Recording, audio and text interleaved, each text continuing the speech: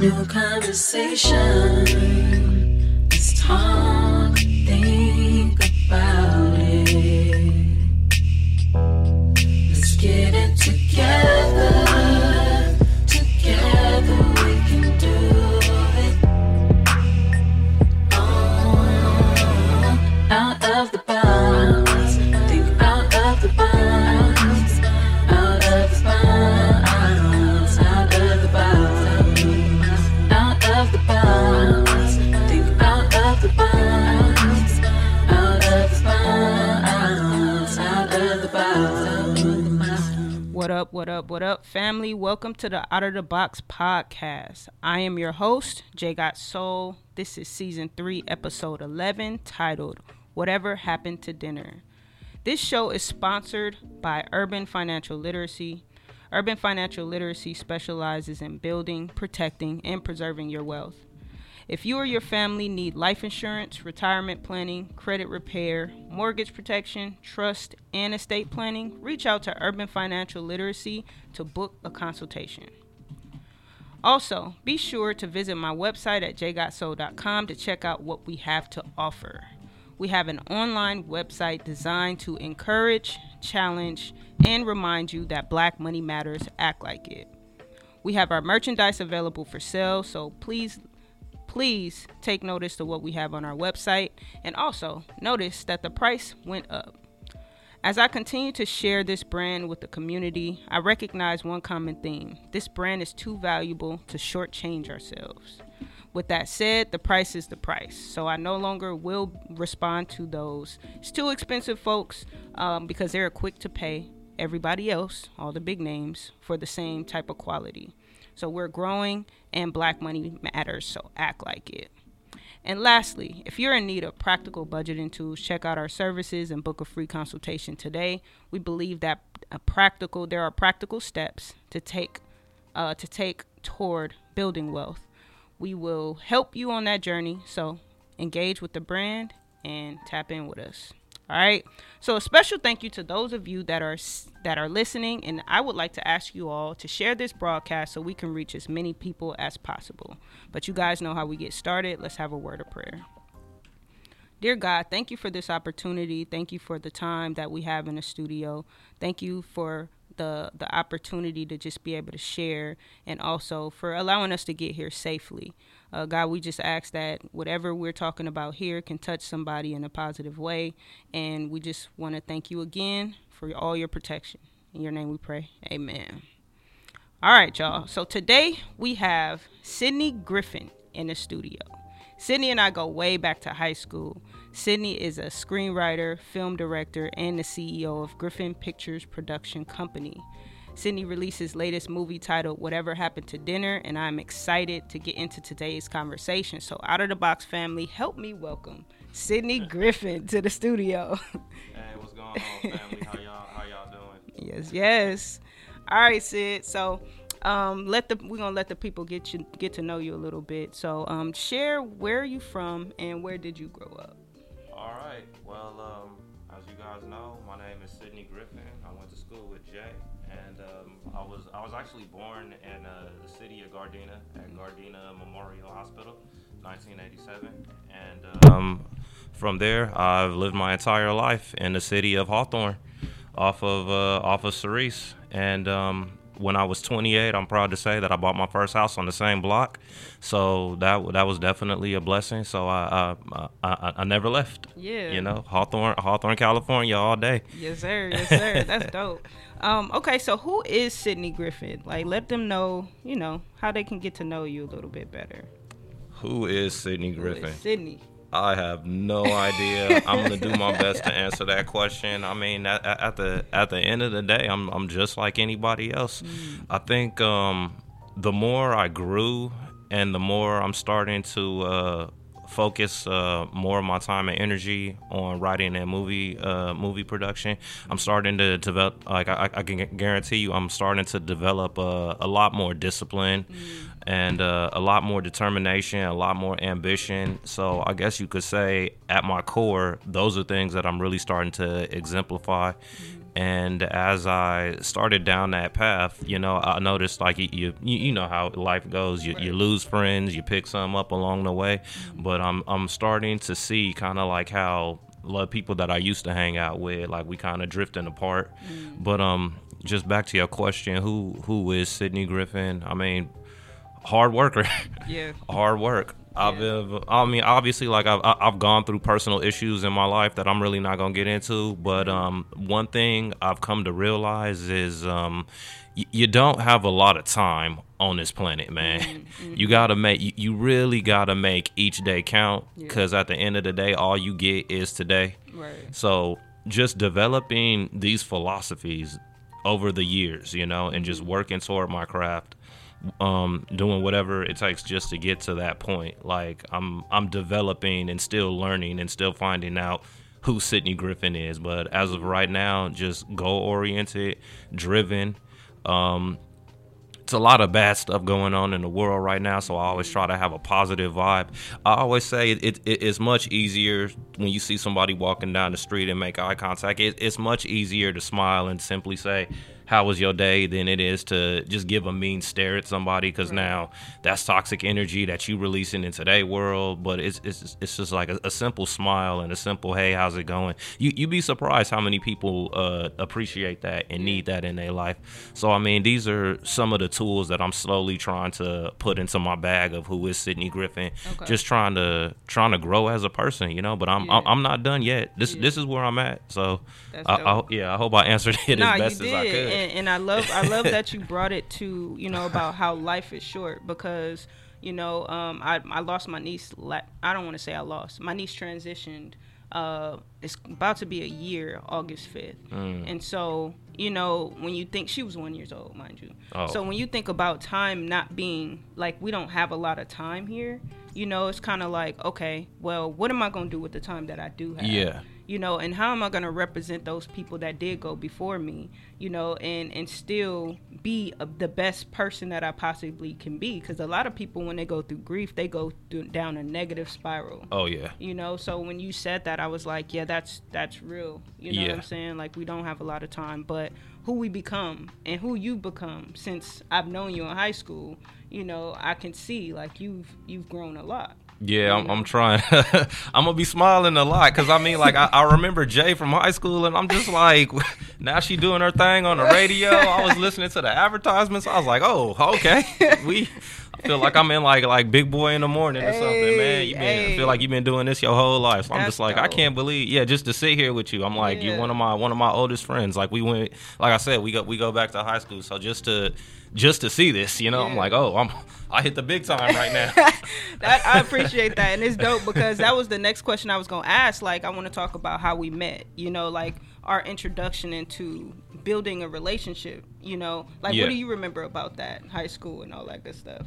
You don't have to tell details, because we was. I'm definitely gonna omit names, not in a bad way, just for people's privacy. But in all honesty, I don't think we actually officially had like a, "Hey, how you doing? My name is Sydney. Right. You Jay. Nice to meet you." We just we flocked together in like the same groups, and it's almost like you had your peoples, and like I used to hang out with with all of my peoples, and like we were just always around each other. But I don't think we actually hung out until it had to be like the summer that I graduated, which was in 2005. And then it's funny, because it's almost like psychologically, now that school is done, all of the people that I was friends with, we got way closer.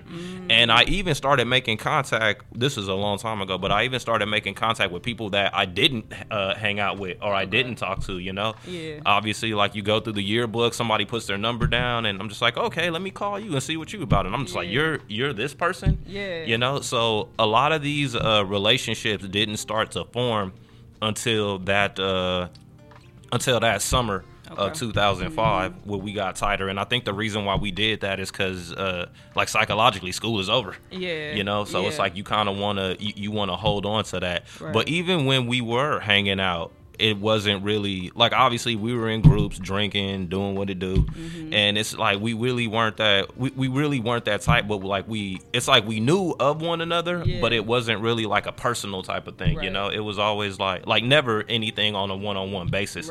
It was just always like party, it was always like party group. Oh, there's Jay. Okay, you know. So that's pretty much that's pretty much what I remember. Good times, man. I wish I could go back. We had a lot of good times. We had a lot of good times. Simple times. And it was like, I always remembered you were a lot like me, and I think that's why I kind of like, I always thought of you as like a cool dude, because I'm like, you're just as introverted as I am. You know, I was very introverted, and I had the same group of friends, so I'm like, okay, well, we can all be introverted together. Yeah. You know what I'm saying? Like, we did introverted hangouts. Yeah, and I know you were really into like the basketball thing too. I'll be on your Instagram all the time. I see the stuff that you doing working at the school. It's really into basketball. Beautiful thing. And you're a coach at Sarah, right? JV coach. Yeah, that's really crazy when people who are like students and then they go back and become like teachers and coaches, because it's always like that. It's that full circle narration, you know. It's like the student becoming the teacher. Right. That not to interview you, but that has to be very surreal. Like, how do you feel about that? You know, before I decided that I would go back and coach, I was not interested in coaching. Why not? I had my relationship to the game kind of like got a little spoiled based on certain experiences that I had, and so I was like, nah, I'm gonna stay away from the basketball world. But it was who asked me to come and be the coach, my goddad, and he's the head coach as well. And so I was like, okay, I'll try it out. But then once you get into it, it's like, you can't turn your back on these kids. This is the next generation, you know? So I just kind of decided that I'm gonna just give it the energy that I could. And now I'm like, now it's full circle, year 3. Okay. Now it's full circle where it's like, okay, I understand the assignment. Okay. You know, so now I'm just kind of like more so getting into it. But I appreciate you bringing that up, because I probably would have kept this from the audience. So. Yeah. Oh. Nah. And it's not even a thing. It's not even a thing to where it's like, nah, I don't want y'all to know. It's just like, for me, I'm very protective of the things that I do, because I've had a lot of people tell me what I can and cannot do, and I don't want them to know what I do, so they don't have the ability to tell me I can and cannot do it. That's kind of like I love when people tell me what I can't do. That is like my motivation to prove you wrong. Is like, man, that's the fire inside me, man. But the reason why I like what you did is because I've always thought about after I do the whole directing thing, if I ever get tired of doing the directing thing, I definitely, as like a retired, like once I get to retirement age, I definitely want to go back to Long Beach State and teach screenwriting. Because the main reason for that is, I mean, my teachers were cool. They did what they did the best that they could. But at the end of the day, I feel like my school did not start until I graduated college. And just reading every book on screenwriting that I could find. Like, there's a great book by Sid Fields called Screenwriter. Just reading stuff like that, and a lot of things on YouTube. And I'm just like, how come they didn't tell me this stuff? Like, when I was in school, you know, it just seemed like the whole time they were just they were out here kind of tooting their own horn, and they kind of just glossed over like they kind of just glossed over what they were supposed to be teaching us. So like, on my journey of just learning how to write, learning how to direct, if I do get into that age of retirement and I feel that I'm really not active as a movie director, that's something I definitely want to do. I want to go back and I want to teach screenwriting. And I actually think Spike Lee teaches at NYU. Okay. So that's not, I mean, like, it's not it's not something so strange for like a movie director to do that, you know? Right. Okay. Dope. All right, you guys. So we're going to take our first break. We're going to listen to I Need My Money by Charlie Burrell. We'll be right back with Sydney Griffin. Stay tuned.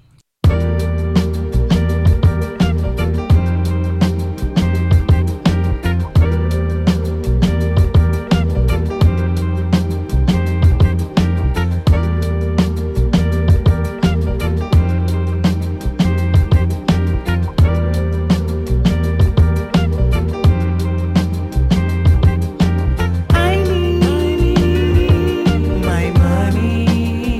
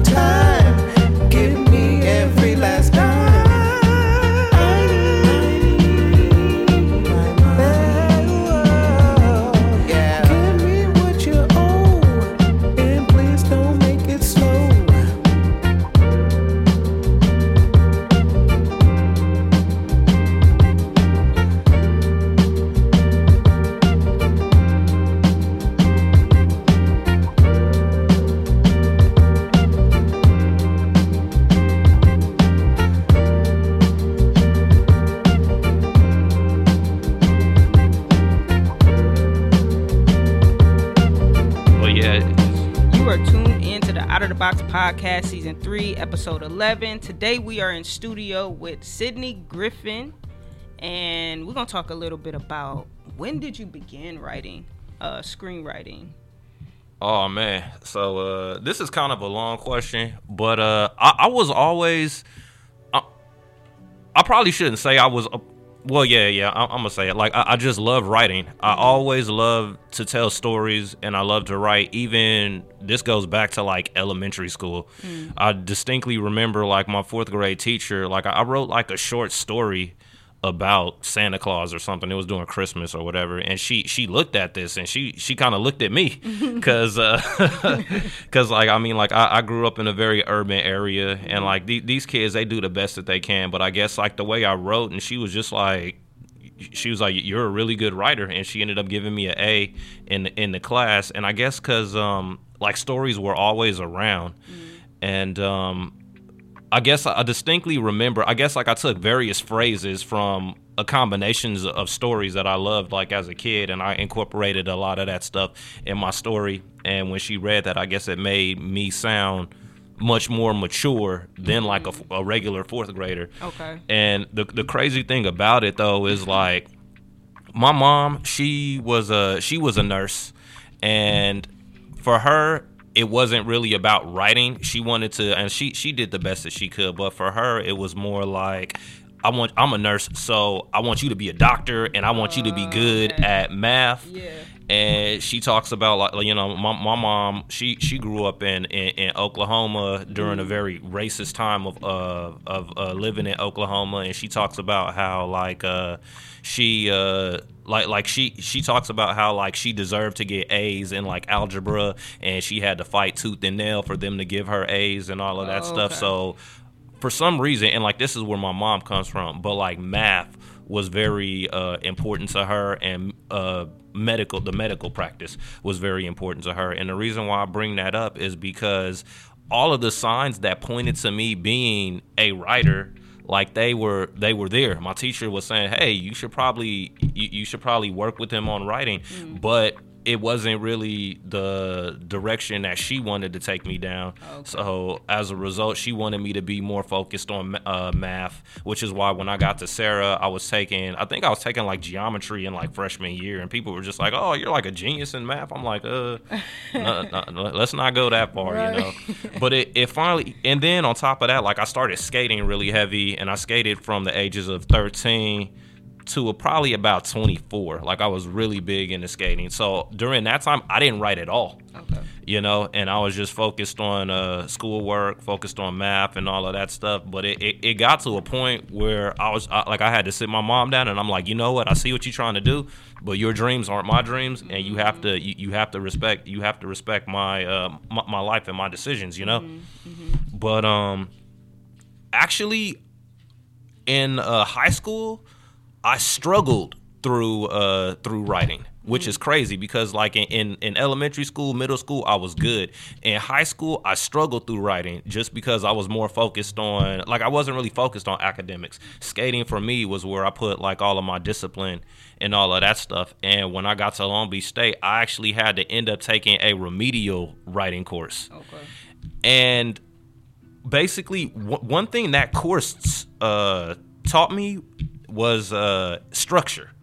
Once I understood structure, I remember I wrote a paper, and it seemed like everything came back to me. Like I was taking this remedial writing course in Long Beach State, and I turned that into my teacher. It was kind of like, well, you're here, and let's see where you're at. So he was like, I'm not going to give you no information. Let's just see where you guys are at. Then I can work with you individually. Mm-hmm. Once again, like he read the paper, and then he gave me a little bit of notes, and I was just like, oh, structure, that makes sense. And then once I structured it, he looked at me, and he was like, are you supposed to be taking this class? Just because, okay. like the way you open up, and like the way I opened up, and the way I gave the way I wrote like metaphors and things like that. It's just like it was definitely there that I had like like I wasn't supposed to be there. You know. So it seems like you kind of got back to the natural writing that you're used to. Yeah. But you took a break, so it's kind of like you had to get your legs back up under you. Yeah, but also like to jump from like elementary school isn't it's not Dostoevsky, you know.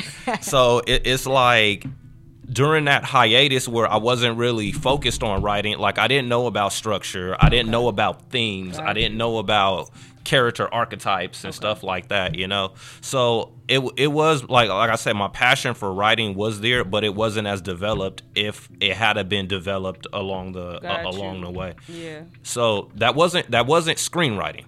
That was just regular writing. Okay.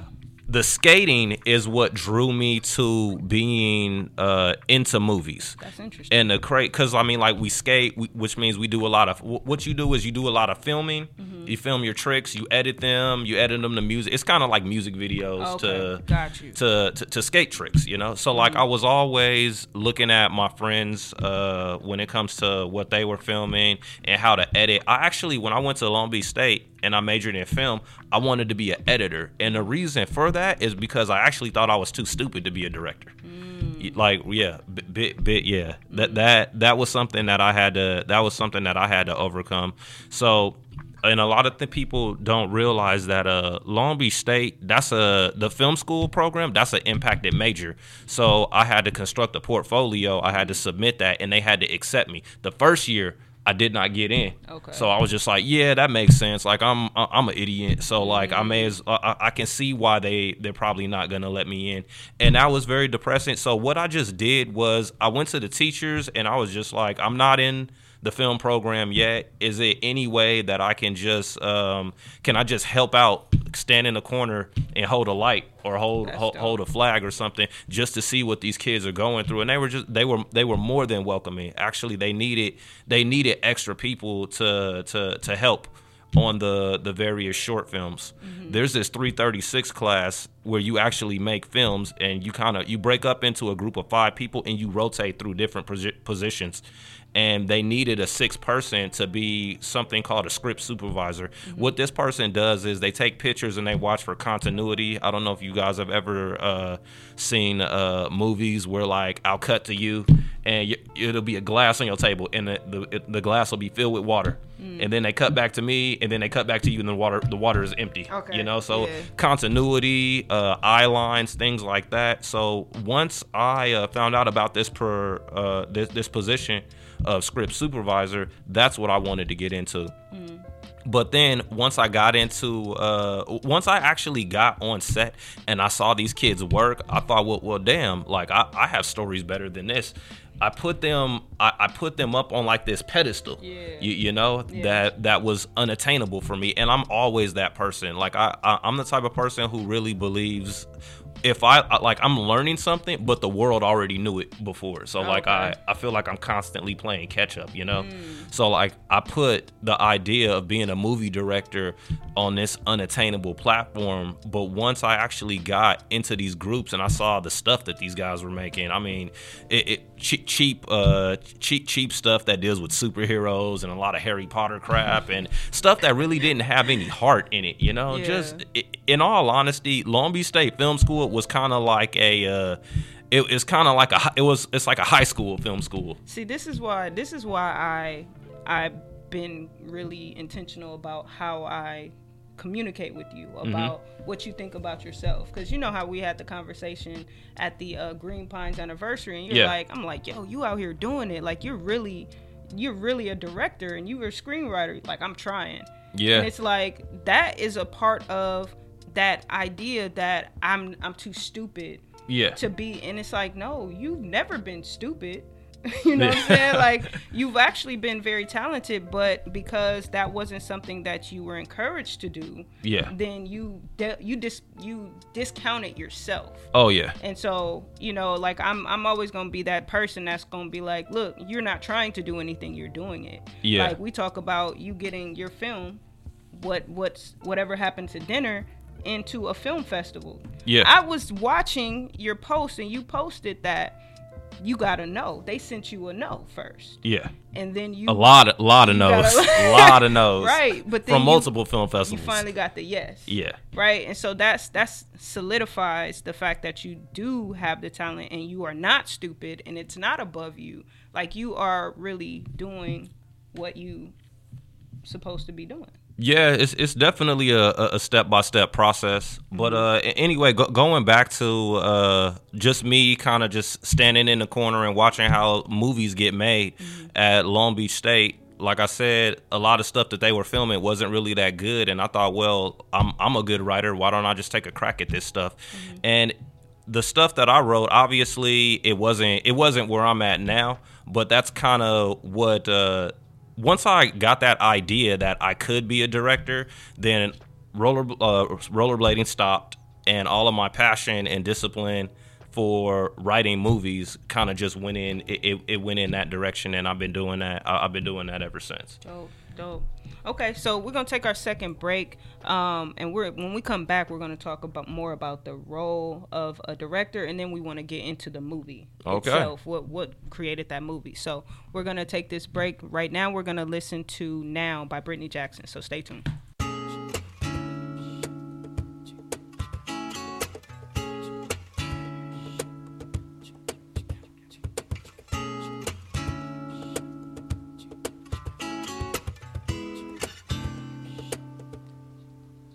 Put a smile on my face.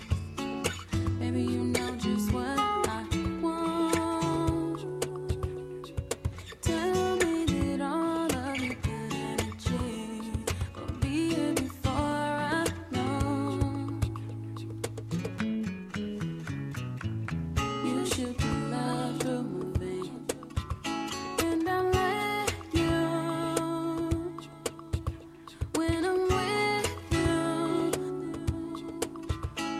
nothing can go wrong if you're in control. Now, right now, you're saving me and making me crazy.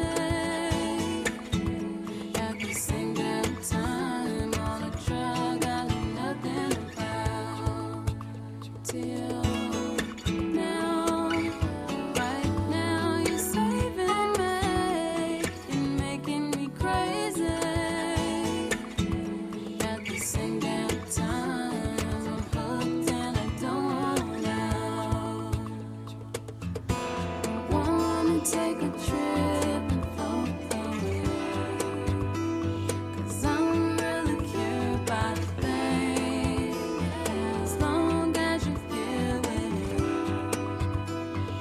I admit I am addicted to what you do to me, and I let you in.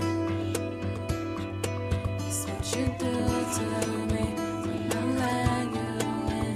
Just give it to me right now.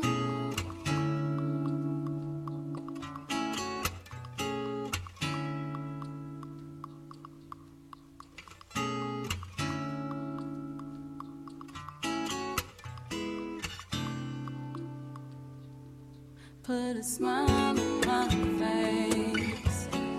Gotta give me just what I want. Tell me that you would never say no to me. I need all you got and more. Now, right now, you're saving me and making me crazy. At the same damn time, on a drug I know nothing about. Till now, right now, you're saving me and making me crazy. At the same damn time, I'm hooked and I don't want out. You are tuned in to the Out of the Box podcast, season 3, episode 11. In case you're just joining us, we are in studio with Sydney Griffin. All right, and so now we want to talk a little bit about the movie, Whatever Happened to Dinner. What's the storyline? Like, what made you write this movie? The story is very different from the first couple drafts. At its core, I just wanted to show like a stay-at-home mom and just show how hard it is for a stay-at-home mom to kind of take care of her family and hold her family together, because I feel like a lot of women who stay at home and do the cooking and cleaning, they get looked down upon, or they don't really get the credit that they deserve. And the funny thing about it is, I was talking to my coworkers. I work for Southern California Gas Company. They know about the movie and all of that stuff.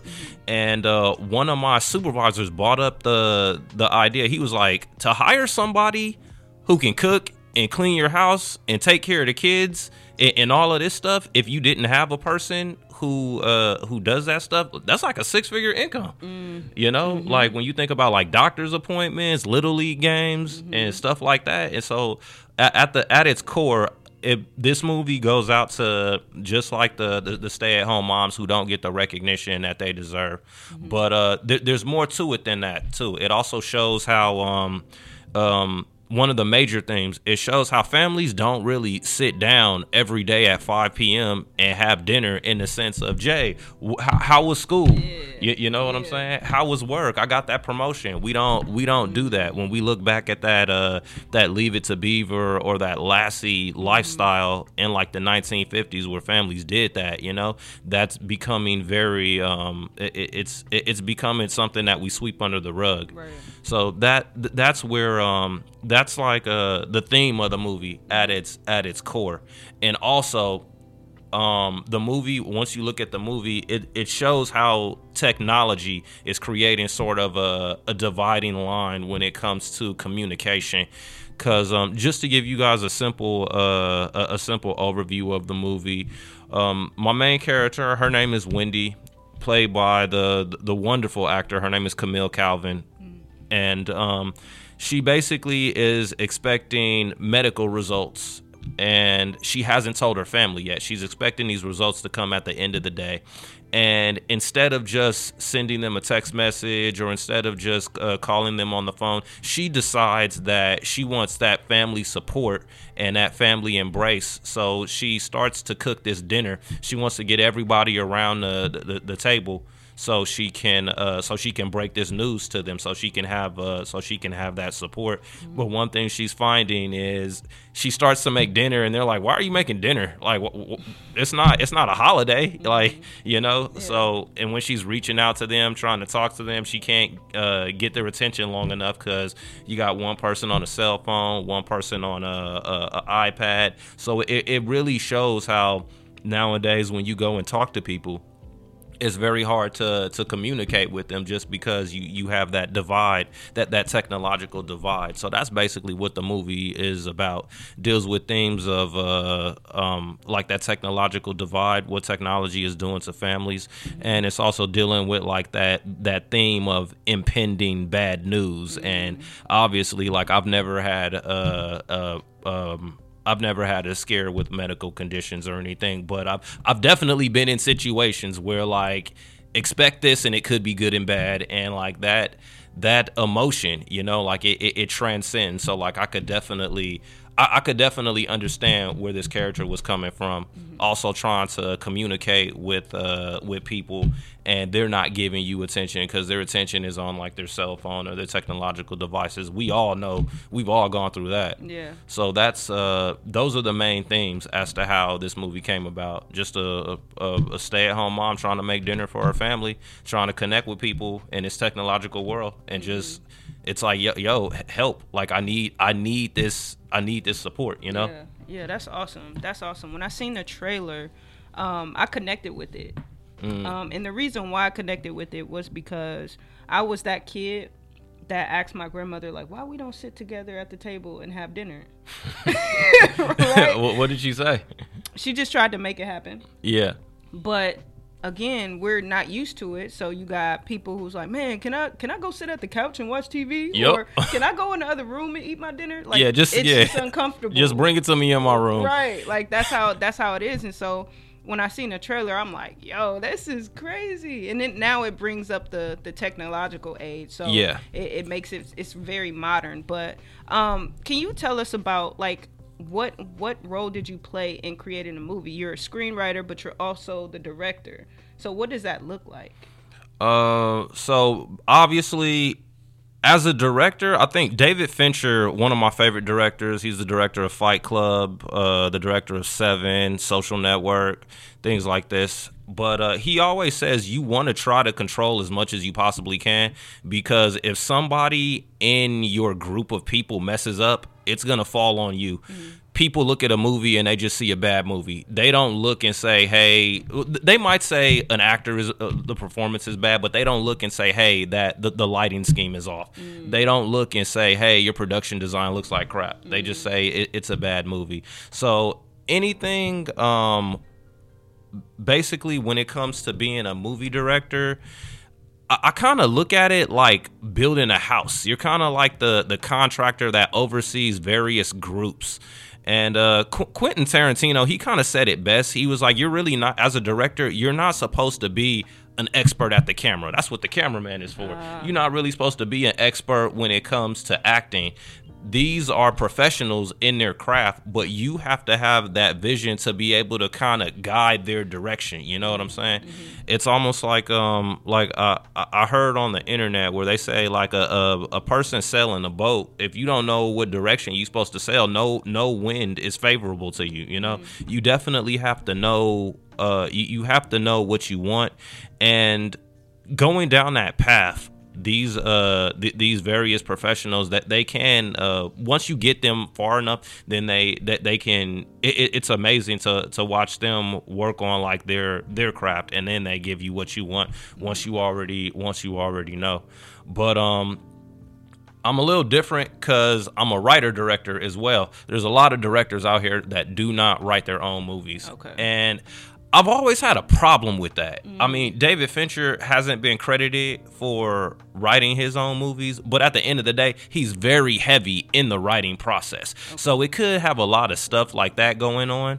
But as far as like that title of writer and director, it was a famous director. His name was Akira Kurosawa, Japanese director. And he basically said, movies cost millions of dollars to make, but writing is damn near free. All you need is a pencil and paper when it comes to writing. So obviously, since it's more efficient for me to write and I love writing so much, I took to it while I was saving up the funds in order to fund this movie. For those of you guys that don't know, it took me about 7 years to save up to shoot this movie. And the script was already done. That's important to note. Yeah. And obviously, it took a long time, but I needed that time because I was able to go back and I was able to fine tune and kind of get the script as tight as I needed it to get, very cause and effect. If you watch this movie, everything happens for a reason and everything develops from beginning, middle to end, and I'm very proud of that. And the reason why I was able to do that is because of the time that I had. This is my first movie that I've ever written, and just that time to go back and write and rewrite, that definitely helped the movie. And on top of that, like I said, I love writing. So at the end of the day, being a good director, if I can give anybody any advice. So I graduated college in 2013, and just from 2013 up until now, like my schedule is read scripts, write scripts, watch movies, and not just watch movies. Watch, in all honesty, I probably say, watch good movies. And I know, and obviously that word "good" is subjective. You have to define what you think a good movie is, but when something captivates your emotions, watch it until you know every frame of that movie. You know, that's the best thing that I can say. Just one thing that I often do is I watch movies with the sound off at a lot of times, just because a movie at its core form, it's about picture storytelling. And a lot of people get that mixed up with TV. Movies and television are very different. Movies were around long before television, and it's more about picture storytelling, visual storytelling. So if you can figure out how to frame a character in a scene in order to invoke a certain emotion, that's kind of like where the mastery of film comes into play. And there is no finish line. Like it's literally the journey. So it's just more so about going down that road and getting into that role of just submerging yourself in cinematic culture. But like I said, like it doesn't stop. Like you literally have to write, you have to read, and you have to watch these movies over and over again. Like that's basically all I do. If somebody were to text me and I'm at home, what am I doing? I'm probably watching a movie. You know, if you text me, what am I doing? I'm probably reading a script. Like that's all of my free time. Okay. So when did you said 7 years, it took you 7 years to actually produce it. So when did you start submitting to the film festivals? I started submitting to film festivals, I think, about a year ago. Okay. Yeah, I submitted to Sundance. That was the first one. And yeah, don't submit to Sundance. Nah, yeah, I wasn't. No, Sundance is great, but I wasn't there. Oh, okay. It was premature. Yeah, Gotcha. yeah, don't do that. Okay. It's like Sundance is crazy. I have heard sometimes about the movies that are around 100K and they go to Sundance and they're just amazing directors and amazing, you know, they're just amazing. But most Sundance movies are coming at you with $1 million+ budget already. It's like, I can't touch $1 million. Yeah. You're like, are you kidding me? And the reason, the thing that I don't like about this industry is it's very tip of the iceberg. You only see what's on the surface. But when you look at these movies that get into Sundance, you have no idea how they did some of the networking. You have no idea who's behind these projects. A lot of times when you see these movies that are brought up by first and second time directors and they're just, it seems like they're knocking it out the park. When you look at like their producers and stuff like that, it's like these people are they work with seasoned producers, seasoned people, you know. So it's really not like they came out of nowhere. Okay. You know. So it's safe to say that you're independent. Yeah, as of right now, like I'm still trying to expand my network. Yeah. You know. But you're doing it, so yeah, that's something to be proud of. Yeah. All right, you guys. So we're gonna take our final break. This last song is called 11:59 by Kaylon Hallman. Stay tuned.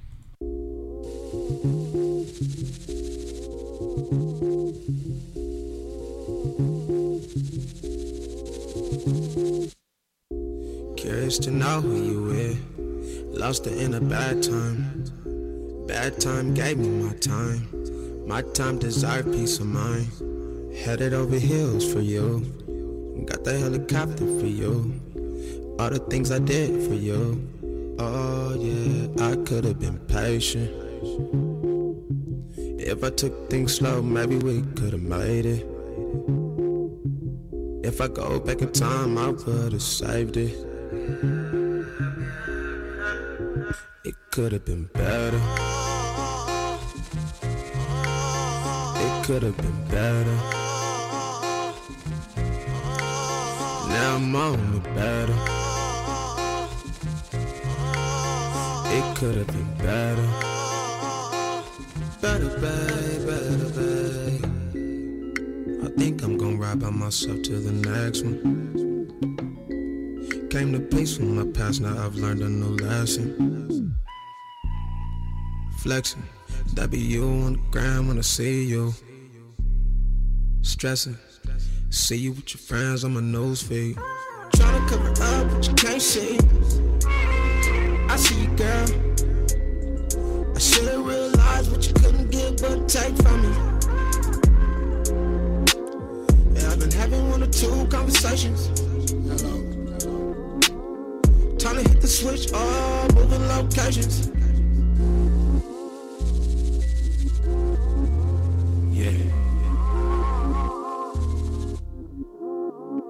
Could have been better. It could have been better. Now I'm on the better. It could've been better. Better, babe, better, babe.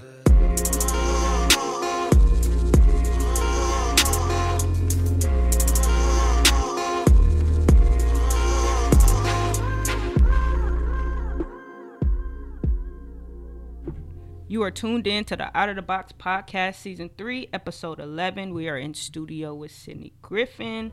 And so, Sydney, what would you say your mission behind your writing, your screenwriting, and your movies would be? What would be the mission?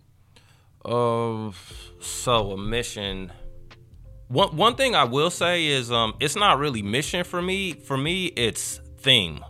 Before I can put pen to page and start writing, I need to know, what is this movie about? Why should people care to see it? For example, when you look at Whatever Happened to Dinner, I wanted to show, obviously the difference between radio and television cinema is something that you wanted to show. I wanted to show how families don't connect the way we used to connect in the past, how dinner is kind of like falling by the wayside and stuff like that. So my mission is to show, hopefully it is to show themes that a lot of people that kind of go unnoticed. Like I want people really to look at this movie and be like, you know what, you hit the nail on the head. I felt this.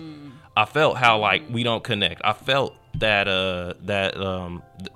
insult when I'm trying to talk to people and they can't get their head out of their technological devices long enough, you know. So it's more about just I want to bring things to light that we experience every day, but we probably haven't made a conscious effort to acknowledge. Right. Okay. So what kind of adversity did you have to experience just trying to get this movie filmed? Oh man, like one thing I can tell you, to put it nicely, money makes people act funny. It makes people act funny, and I'm not gonna name names, but I will say there are people, you know, it's like I open up the budget to some of my friends, like my camera, my director of photography, my producer, and I sit them down and I say, you know what, we're gonna do it. We're gonna do a movie. Long story short, people changing. It's like they agree to the stipulations, and then when we get halfway into doing what we do, you start hearing the condescension in their voices and the passive aggression of oh yeah, like I should have gotten more money. I'm like, dude, I know you should have gotten more money. If I had more money to pay you, then you know you would have more money. But it's very frustrating when they make it seem like I got a leprechaun under my bed and he's just hoarding all of this pot of gold. It's like, dude, I tell people, like, it took me 6 to 7 years to save this up just to pay you. You know, and you're sitting here looking at me like I have a Warner Brothers bank account. But just people kind of like people not sticking to their word and you trying to find other ways around it. Like I said, I'm still navigating this movie industry, focusing on networking, and that is another beast in itself. And it's like people will insult you, and you can't really say nothing because you never really know. Years down the line, you may need to ask these people for favors. So it's kind of like learn how to smile through your teeth, man. And it's very important. Don't dwell on no. So you got to understand, I was one of these people that had a fear of hearing no. So the first couple times I heard no, it's like, dude, F your couch. You're dead to me. You know, you can't do that, man. You can't do that because you might need these people down the line. Right. And the movie industry is very funny. People will smile to your face and they'll be so polite and they'll say that they're gonna look at your stuff and they'll never call you again. Or they steal your idea behind your back or something. So that's a lot of stuff. You gotta learn how to roll with the punches. You know, it's just the fake attitudes. Like this industry is so fake. It's like even directors and people behind the scenes are acting their butts off, you know. So just very important to deal with that. And my solution to dealing with that is set up the next thing, you know. So like if this door does close and somebody does say no, so you don't dwell on it as much, you know. Go over here to the next, have a couple of outcomes, you know, that you can pivot into. Yeah. Okay. So what's the most important lesson? You might have actually said it, but what's the most important lesson you learned with just, you know, creating this movie? Patience. Ooh, that's a good one. Patience, man. The first time, so I was fresh out of college, 2013. I sat down at a computer to write my first script. So basically, this was my first script. It took me 2 years to write this, but I sat down at a computer thinking I could bang this out in a couple of weeks, just because I read an article. It was like the 20-year anniversary of John Singleton's Boys in the Hood. Okay. I actually had the opportunity to meet John before he passed away, and he was talking. I was like, "What other projects are you doing?" He was like, "Oh yeah, man, I got this TV show coming out. It's set in South Central Los Angeles, and you really gonna like." He was talking about Snowfall. Yeah, you know. I was thinking that. So like that was cool. But anyway, like going back to what I was saying, I read an article. It was like a 20-year anniversary of Boys in the Hood, and he said he sat down and he wrote Boys in the Hood in 3 weeks. And when you look at what Boys in the Hood has become, to write that in 3 weeks as a writer, you're like, this guy's a genius. Right. Like literally, you know. But just learning that it's all about perspective, you know. It's like, even though he sat down and put pen to page for 3 weeks, he was 23 when he wrote Boys in the Hood. And I just have to point out, he was the youngest director to ever be nominated for Best Director by the Oscars. He beat Orson Welles by 2 years. Orson was 25 when he made Citizen Kane back in, I think, 1941. But anyway, even though it took him 3 weeks to write this movie, he had 23 years of experience to draw from. I wasn't looking at that. Okay. You see what I'm saying? Yeah, so it's still the long Yeah, process. it's still a long process, you know. So that's one thing that helped him out. But obviously the idea of like patience. When you rush through something, or when you get frustrated because something isn't connecting, you got to learn that that's okay. That is part of the process. Yeah. So me learning that, I've definitely lowered my anxiety when I get frustrated, when stuff isn't going my way. And you gotta be in the conscious mind of the organic experience, you know, when it comes to that. But patience, you got to be patient with this, man. If you rushing through this, you gonna produce crap. Nobody gonna connect with you. And let me tell you something: if you put crap in any art form, the audience can see it. Don't trick your audience. I think Rick Rubin was just like he said something along the lines of, if it's good to you, it's gonna be good to other people. You know, don't put something out where you scratching your head and you going, they might. No, we not, dude. Don't do that. Don't do it. Okay. Don't do that. All right. So before we wrap up, can you share like what platforms people can find you on, and any information on how they can see the trailer and that type of stuff? Yeah, absolutely. So you can find me on Instagram as Sydney Q Griffin. That's CYDNEYQGRIFFIN. And also you can find the movies Instagram. That's where I post all of the updates and how it's doing in festivals and things like that. The Instagram for the movie is Whatever Happened to Dinner. I think it's a question mark in there too. It's Whatever Happened to Dinner movie. But obviously, if you just type in Whatever Happened to Dinner, that'll pull stuff up on Google. Like, I think my main actor, her name was Camille Calvin. She was nice enough to upload the trailer to YouTube, and it's on Vimeo too. And if you could put like some links up, or on your platform, that'll be helpful in getting people to find the content. For sure. So y'all make sure y'all check out his social media and check out the trailer. I think a lot of people is going to connect with it. So, yeah, y'all check that out. But we're going to wrap up the show, y'all. So, y'all be sure to check out the podcast wherever you get your podcasts. The Outer Box Podcast can be found on Apple Podcasts, Google Play, Audible, Stitcher, Spotify, Pandora, wherever you like to listen to your podcast. Subscribe to our show for updates and new episodes. This has been an Out of the Box podcast, season 3, episode 11. Thank you to those of you that listen live. We're appreciative, and we hope you enjoyed yourself. A special thank you to our sponsors at Urban Financial Literacy. Also, be sure to check out jgotsoul.com. We will be back in studio July 22nd. So y'all stay tuned. You never know who we're going to have in the studio next. We are out. Awesome.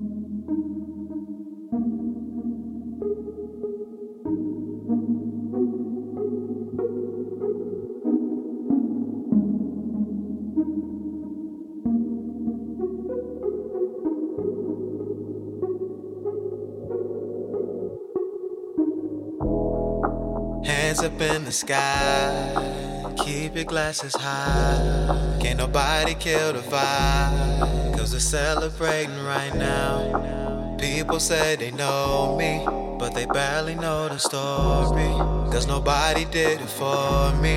That's why I'm celebrating right now. Celebrating right now. That's why I'm celebrating right now. Celebrating right now.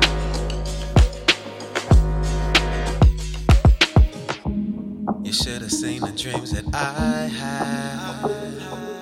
I knew I wouldn't make it out. Couldn't figure out just how before. All the big mistakes were my bad, but I'm making up for all that now. Don't look back, let's keep on moving forward. Hands up in the sky, keep your glasses high.